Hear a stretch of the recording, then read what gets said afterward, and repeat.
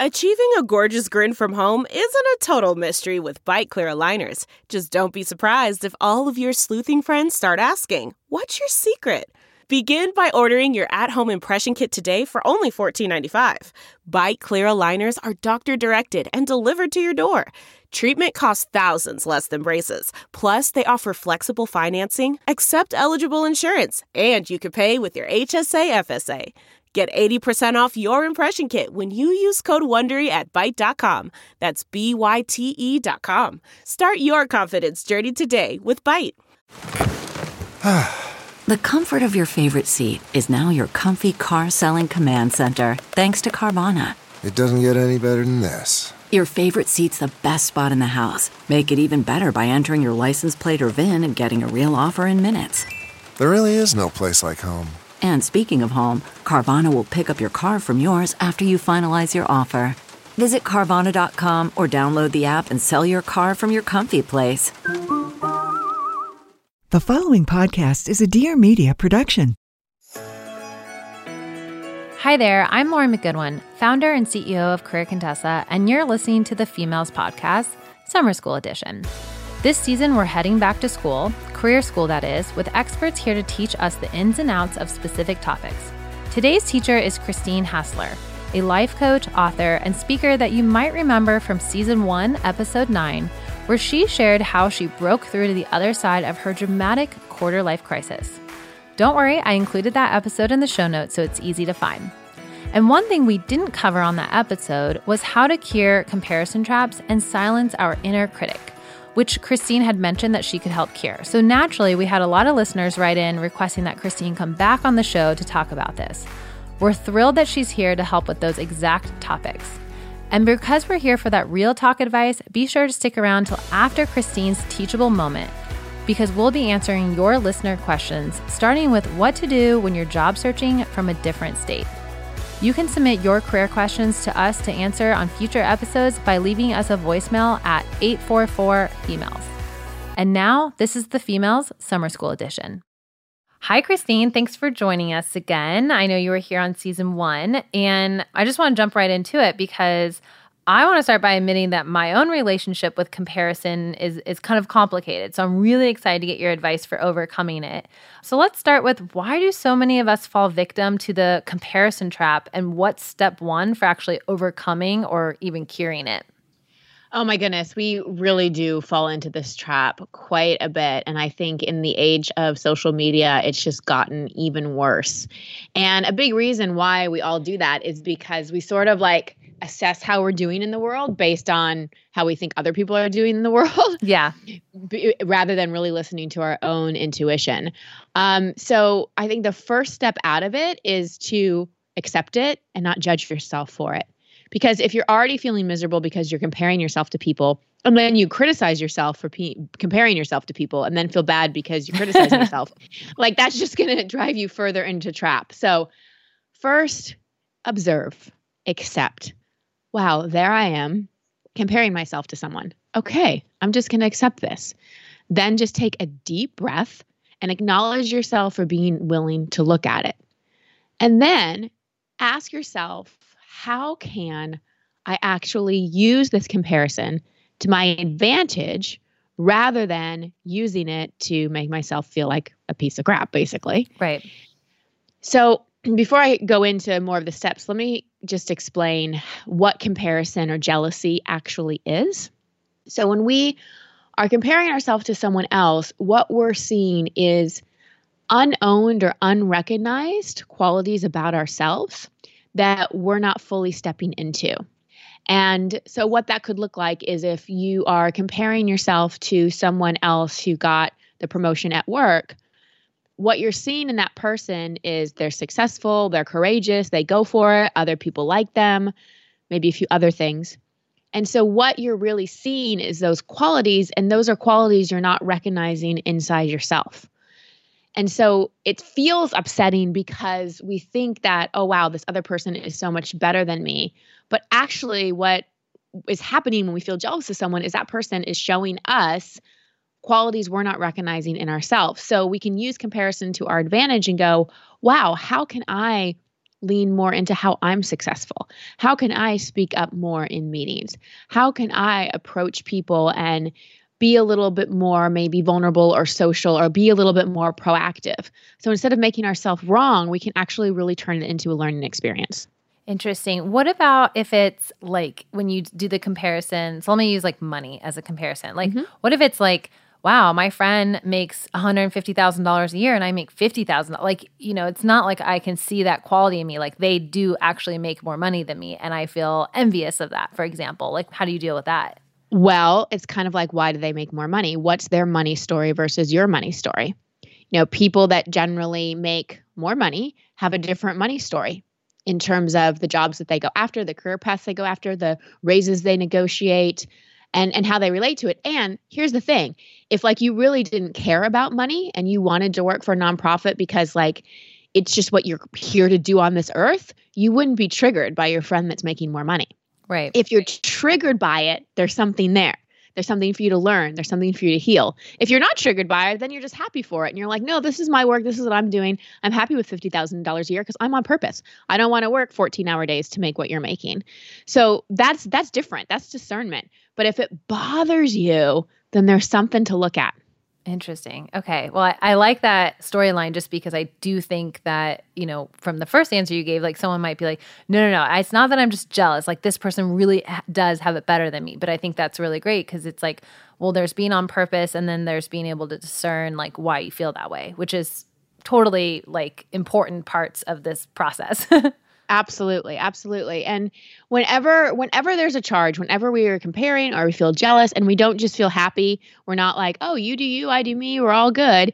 There's something for us to learn. And that's why we get triggered by comparison is because it's a growth opportunity. It's a learning opportunity. It's a way for us to look at, all right, what's blocking us? If we're jealous or we're comparing ourselves and we want what that person has, what's stopping us from going after it if we really want it? Is it a self-worth thing? Is it an old limiting belief? Is it that we're scared to speak up more, really ask for what we want? Like what's really holding us back? Interesting. How would you determine which of those things is holding you back? Well, it's different for everybody. And this is where personal growth work and the work that I'm so passionate about doing comes in handy because it's not a one size fits all approach. So for me, I'll give a personal story and maybe that will help. I'd always been jealous of girls that had a lot of friends, like girls like that were in the clique or the cool club. And I can remember when I first started in the personal growth world, there were this group of women in New York and they were all kind of in it. And I was like, I felt on the outside. Right. And I'd see them hanging out and I'd see them sharing each other's stuff. And I'd be like, why don't they ever invite me? And I'm not in the club and I'm over here and I'm doing all this stuff on my own. And why don't I fit in? I just went into comparison and jealousy.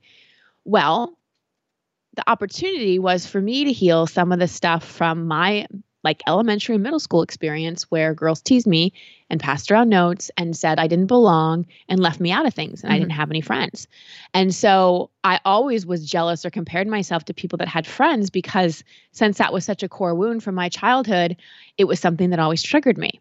So I dealt with it. Like I got some help and I healed a lot of those wounding around women and not feeling like I fit in. And as I healed that and changed my story about it and stopped carrying around that pain, then lo and behold, I started really making a lot of friends and really being invited into things. And now when I see women supporting each other and kind of the cliquey thing, I'm just happy for everybody because I have my own group that I feel like I belong to and I fit into. So there's no more comparison or jealousy there. Right.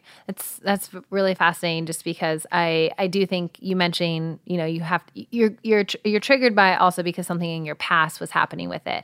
And it's, I notice this a lot when people go work and it's like, well, I'm not part of like the lunch group, like this group of women always walk to lunch together or they always do this or that. And it's like, one part of you is like, why do you care? And the other part's like, oh, wait, actually, maybe it's because, at another part in your life, like you were triggered by that because nobody sat with you at lunch, whatever, like you can probably actually determine what that was. Okay, let's switch a little. It's not a huge switch, but let's talk about inner critic because I know that the inner critic can be so loud in your own head. And what does it take to silence that naysayer's voice? And why is that important, especially for your career success? Oh, those inner critics. I've had such a battle with mine over the years, but I've really come to love and accept her. And that's where I'm going to start in terms of answering this question. And it is the same way I started with comparison. You love and accept your inner critic. Anything we resist persists. That's not a saying for no reason. It's a saying because it's true. And the thing about the inner critic is that it actually thinks it's helping you. Like that part of you, she actually thinks she's helping you because think about it.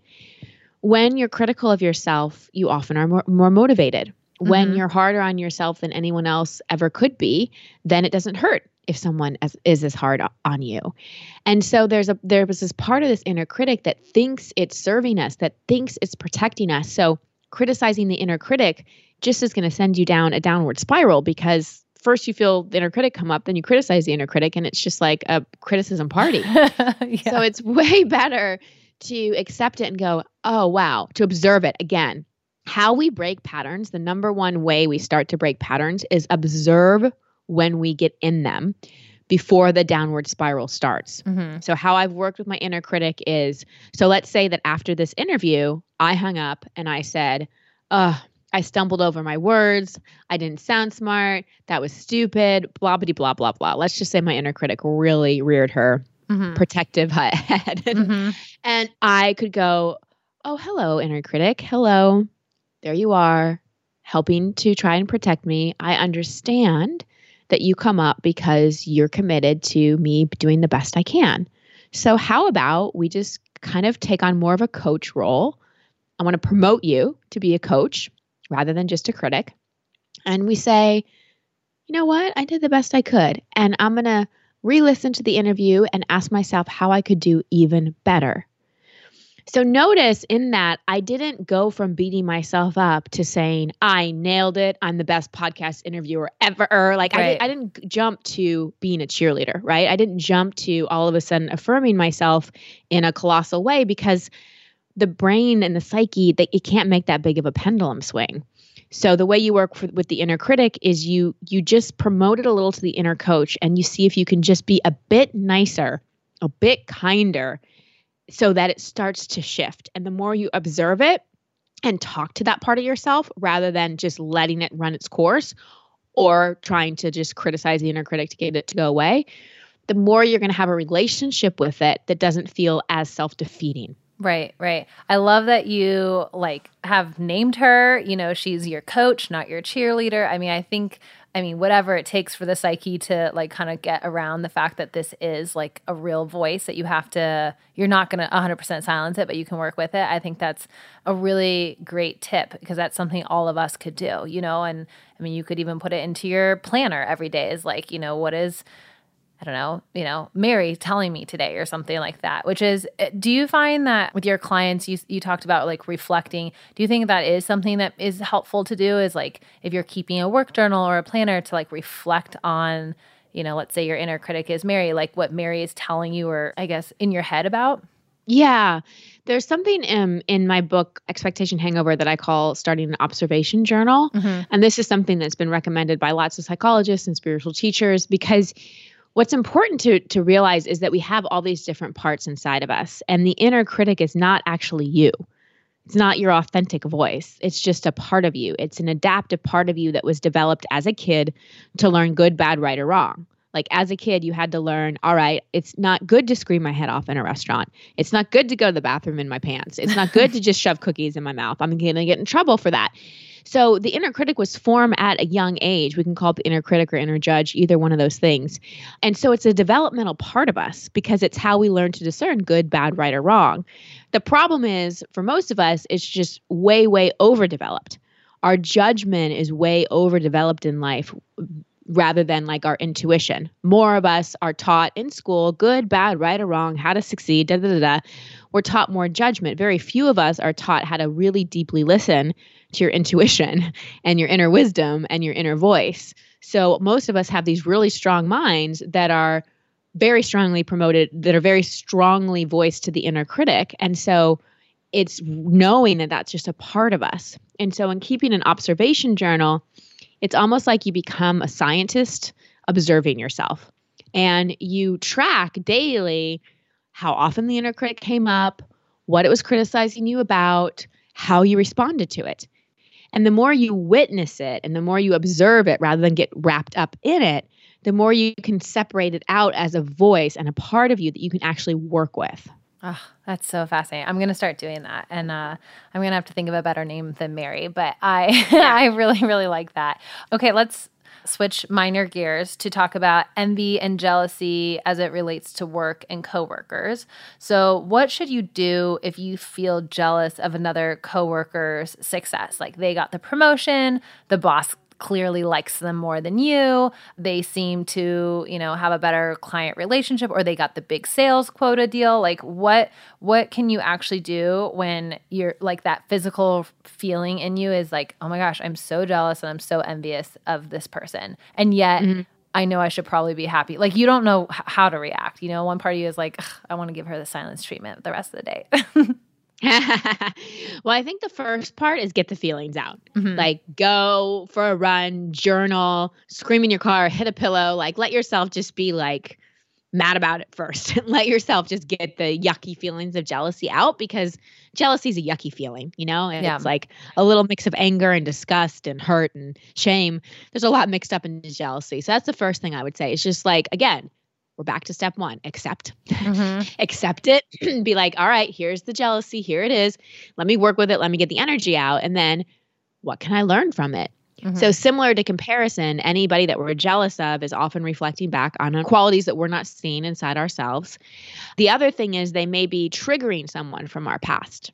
Like I noticed that people I was jealous of often reminded me of people from my past that may have hurt me. Or that may have like left me, or that may have betrayed me in some ways. So sometimes a good question to ask is, who does this person remind me of? Like, what are they triggering inside of me? And that's the inner work. And then the outer work, this is one thing that's worked really well for me in jealousy, especially in my professional world, is I'd look at other people kind of in my business and they were just, doing great. And instead of being jealous of them, I'd befriend them. I'd be like, wow, this person is doing really well. I'm going to learn from them. I'm going to like be their friend and ask them questions. And instead of separating myself from them by jealousy, I'm going to actually see if I can become their friend and learn some things. And who knows, maybe I'll have some things to contribute to them too. So if somebody at work is really doing well and seems like the star, maybe instead of separating yourself from that person, congratulate them. Say, hey, you're doing really great. I'd love to take you out to lunch and just talk to you about how you work and your mindset and, how you go through your day and how you handle this such and such client, or how you juggle da da da da. Like get to know them, ask them questions. It's also really proactive to speak to your supervisor and say, hey, I'm really excited that Kristen got promoted. I'd like to learn a little bit about what it takes to get promoted here. Can you tell me a little bit about like what I can do so that I can move forward in my career? So instead of being a victim and just sitting in a stew of jealousy and judging the other person and making them wrong and making yourself wrong and just all that, how can you really be proactive inwardly by learning the lessons, and then outwardly by taking action that brings you closer to that person rather than pushes them away? Right. Absolutely. And I think that's great advice too, because if you're going up for the promotion against another person and they get it, of course you're going to be maybe disappointed, but within 24 to 48 hours, can you congratulate them, be a good sport, and also recognize like I have something to learn from them. And I think that's a really great way to remind people like, it wasn't your turn this time, but it will be your turn another time too. And I think that's just sometimes hard when you want something so badly and your expectations, as your book, Expectation Hangover, like, the expectation, the bubble is popped, and now you have to kind of figure out how to move on with that. Well, Christine, this has been super helpful. I mean, you had promised that you had a cure for overcoming the comparison trap, and you sure do.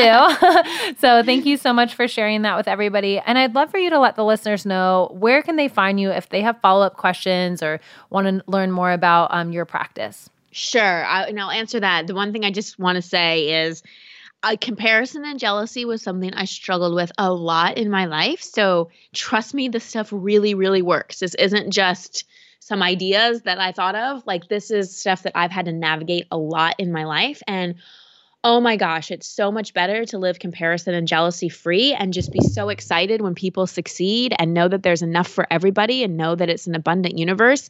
It's such a more like a less anxiety producing way to live. So you can free yourself from it. And you don't free yourself from it by like trying to be more successful or trying to be better and trying to just like compete with everyone and be better than everyone so you don't feel jealous. Yeah. You do it by a lot of the things we talked about. So if you want to connect more with me, one of the best places to do it is my Over It and On With It podcast, especially if this personal growth work is resonating with you and you're like, oh, I need to do some of this, but I don't really know how. Right. In the podcast, I coach people live on the air. So you really get to understand psychology and personal growth work and hear live, unscripted, unproduced, unscreened coaching sessions between me and someone I don't know. Oh, I love that. That's so gutsy of you.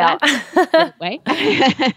Yeah, I've done 186 episodes so far, and they're all amazing. We talk about everything: money, relationships, career, real stuff with your parents, insecurity, self-sabotaging behavior. I mean, there's really nothing we haven't discussed on the show. So that's a good place. Instagram is my favorite social media platform. And then if you want to take my free coaching assessment, you can go to christinehassler.com. Awesome. We'll put all that in the show notes as well. Thank you so much. Pleasure. Hey there, let's take a quick break to tell you about today's sponsor, LinkedIn. You all know how much I love LinkedIn, right? Whether I've been a job searcher, a recruiter, or a business owner, I've always relied on LinkedIn and have gotten a ton of value out of the platform. And speaking of relying on LinkedIn, can we chat about hiring for your business? Hiring is definitely not as simple as putting a posting for your job in your local newspaper or even using a university's job board. And to make it more challenging, most job posting services make it hard to know who's really applying for your jobs and what their specific skills are. When it's time to hire, you naturally want to reach the right people for your job and quickly, because running a business already means that you have a lot on your plate and you're juggling a ton. And hiring and spending tons of hours trying to hire is not something you need to add to that plate. And odds are the right person for your job is on LinkedIn. With more than 650 million members visiting each day, LinkedIn is the go-to resource for people to make connections, learn and grow as professionals, and discover new job opportunities. In fact, LinkedIn members add 15 new skills to their profile and apply to 35 job posts every 2 seconds. I know, I was shocked by that too. And those skills that people add to their profiles are also what helps LinkedIn make sure your job postings get in front of people who meet your role requirements. Skills like collaboration, adaptability, and more. By using LinkedIn for your hiring needs, you can trust in the quality of the job posting process and the candidates. Start building your dream team today. To get $50 off your first job post, go to linkedin.com/females.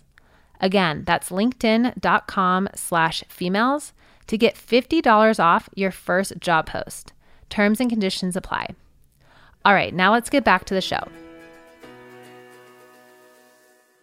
All right, it's that time in the show when we hear real voicemails left by you, our dear listeners, and do our best to give you some real talk career advice. And to help, I've invited Kayleen Cajeas, our content director at Career Contessa, to also give her 2 cents. Welcome, Kayleen. Thank you. Hi, everyone. So let's have you briefly introduce yourself to the listeners. Cool. So my name is Kayleen Cajeas, like Lauren already told you. I pretty much manage the content at Career Contessa, so everything from the weekly articles you see to some of the behind-the-scenes stuff with Instagram and pretty much anything that needs to be written we're working on. The downloadable resources, those are all Kayleen. And Kayleen joined us in October, so it hasn't even been a year yet. No, not yet, but... Time is flying. It's coming up. It's coming up. Awesome. Okay, well, today's voicemail is all about job searching from another state, so let's listen in. Hi, Lauren, and hi, everyone at Career Contessa. My name is Madeline. I am a recent college grad, currently living in Chicago. I just got my degree in communications and media. My dream has always been to move out to New York City, but I'm finding it really difficult trying to apply for positions in a city where you don't live. So I wanted to know if you had any advice for applying remotely to jobs in a different city. Thank you so much. Okay, this I feel like is a pretty popular question. People who are living one place and want to move to another city, but like all of us, they probably want to have a job in hand when they move. So Madeline, we hear you. Your question's pretty popular. And I know, Kayleen, you've job searched from other places before. So let's start with your advice. So Madeline, you're on the right track to begin with. I remember when I actually moved from New York to San Francisco, I did so without a job, which is maybe not the most advisable. So what I would say from the get-go is to just start early. Obviously, the job search process, as everyone knows, can be long. It can be a lot of work. It's not rewarding, really, because it's, slogging all the time. Yeah. So my main advice would be to start early. And that, I think, is good advice for anyone, even if you're not job searching yet. It's just always kind of checking in with yourself, performing weekly evaluations, always examining your strengths and weaknesses. And then when you're rolling more into like actively looking for a job, it's connecting with people who are in New York. It's connecting with companies, maybe even companies that have branches in Chicago and New York. Yeah. So you can connect with people in Chicago and then kind of funnel those relationships into New York. It's about just becoming familiar. And then from there, it's, going forth and doing that job search. Yeah. I know when I was living in Portland, and I knew I was moving to LA, and again, I wanted to move with a job in hand. One of the things I did before is I made sure my resume looked great and my LinkedIn looked great. And Madeline, for you, since you're in media, I would also encourage you to have an online site that showcases examples of your work. So having all those things set up first and really polished and ready to go. And then the other thing I think that was really helpful is, especially since you want to move to New York, maybe go to New York a couple times before you officially move. I mean, I think it's actually really helpful to have kind of a deadline when you're moving, just because everyone will say, so when are you moving here? So if you know that, great. But even if you're starting early, I know I came to LA, I had like two-day trips where I basically came down and I tried to set up as many meetings as possible with people at the companies that I thought were really amazing and just had informational interviews with them. I wasn't like overly like, hey, give me a job, because most people won't do that. So having those informational interviews allows you to build relationships in a new city before you're there as well. The other thing that I think we get asked a lot related to this is more on like the technical parts of like, well, I live in Chicago, but I want a job in New York. On my LinkedIn, can I say that I live in New York City? I don't see anything wrong with that. I know it's a little bit of a white lie, but what I would do is then in your summary is say, I'm looking to move to New York by spring 2019 or summer 2020 or whatever it is, because I think you want to be specific and I think you want to not be available for those opportunities if they come your way. But so I don't see anything wrong with that. I'm sure someone disagrees with that, but I'm okay with it. So our controversial stance is that you can change your LinkedIn to the city of your dreams. I think so. I mean, especially if you truly are serious about moving there. So I think what's important here is that you're not just like dreaming of New York. Like I said, if you can at least put a timeline, like my goal is to move there by this season or this month, I think that's actually helpful, because I know when I was recruiting a lot, people would say, well, what are you guys looking for? And I would always go back and say, well, what are you looking for? So the more you can tell us what you're looking for or what your timeline is, as you said, Kayleen, like networking with a company in Chicago that maybe has a New York office, just being like, I'm open to moving to New York, people can't really do as much with that information as they can with, I'm moving to New York that summer. I think there's also maybe a little bit of a placebo effect when you change your own LinkedIn to say New York. You're like, all right, I'm actually doing this. Yeah. I'm making this publicly known. Right. I know also we talked about the fact that some job postings will say local candidates only. So make sure you read the fine print on job postings as well. But the other thing, when you do apply for jobs and you send in your resume, fill out those applications, in your cover letter, address the fact that I currently live in Chicago, and here's why I'm moving to New York, because I actually think that people are open to people moving and not afraid of that per se. But if they don't know, they can make up their own storyline. Like, is she really moving? Is she not moving? But if you're like, I'm moving there, my goal or my dream has always been to live in New York, or I work in media in the best media company, like you can also, flatter them too. I also think anywhere in your cover letter or your LinkedIn or maybe even your resume, anywhere where you can kind of insert a story about yourself that sets you apart, even if that story is, it's been my dream to work in communications specifically in New York, whenever you can kind of infuse a story in those documents that can otherwise be pretty black and white, it's really compelling to hiring managers. Absolutely.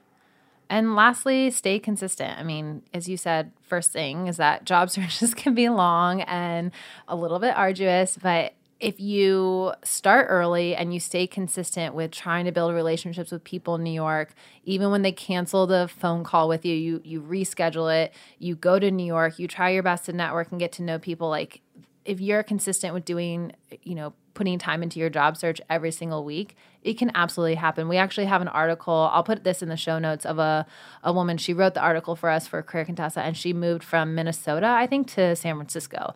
And everyone told her there's no way you're going to get a job in San Francisco because it's, a big job market and there's a ton of talented people there. Everyone said there's no way you can do it from Minnesota. And she did, and she wrote about it. So, they're wrong. Yeah, exactly. Any other last advice? Madeline, once you get to New York, enjoy the bagels and the pizza. Oh, man. Yes, very important advice. Well, thank you for listening to this episode of The Females. If you guys want to leave us a voicemail, we'd absolutely love that. Just call 844-FEMALES. Again, 844-FEMALES, which ends up being 844-336-2457.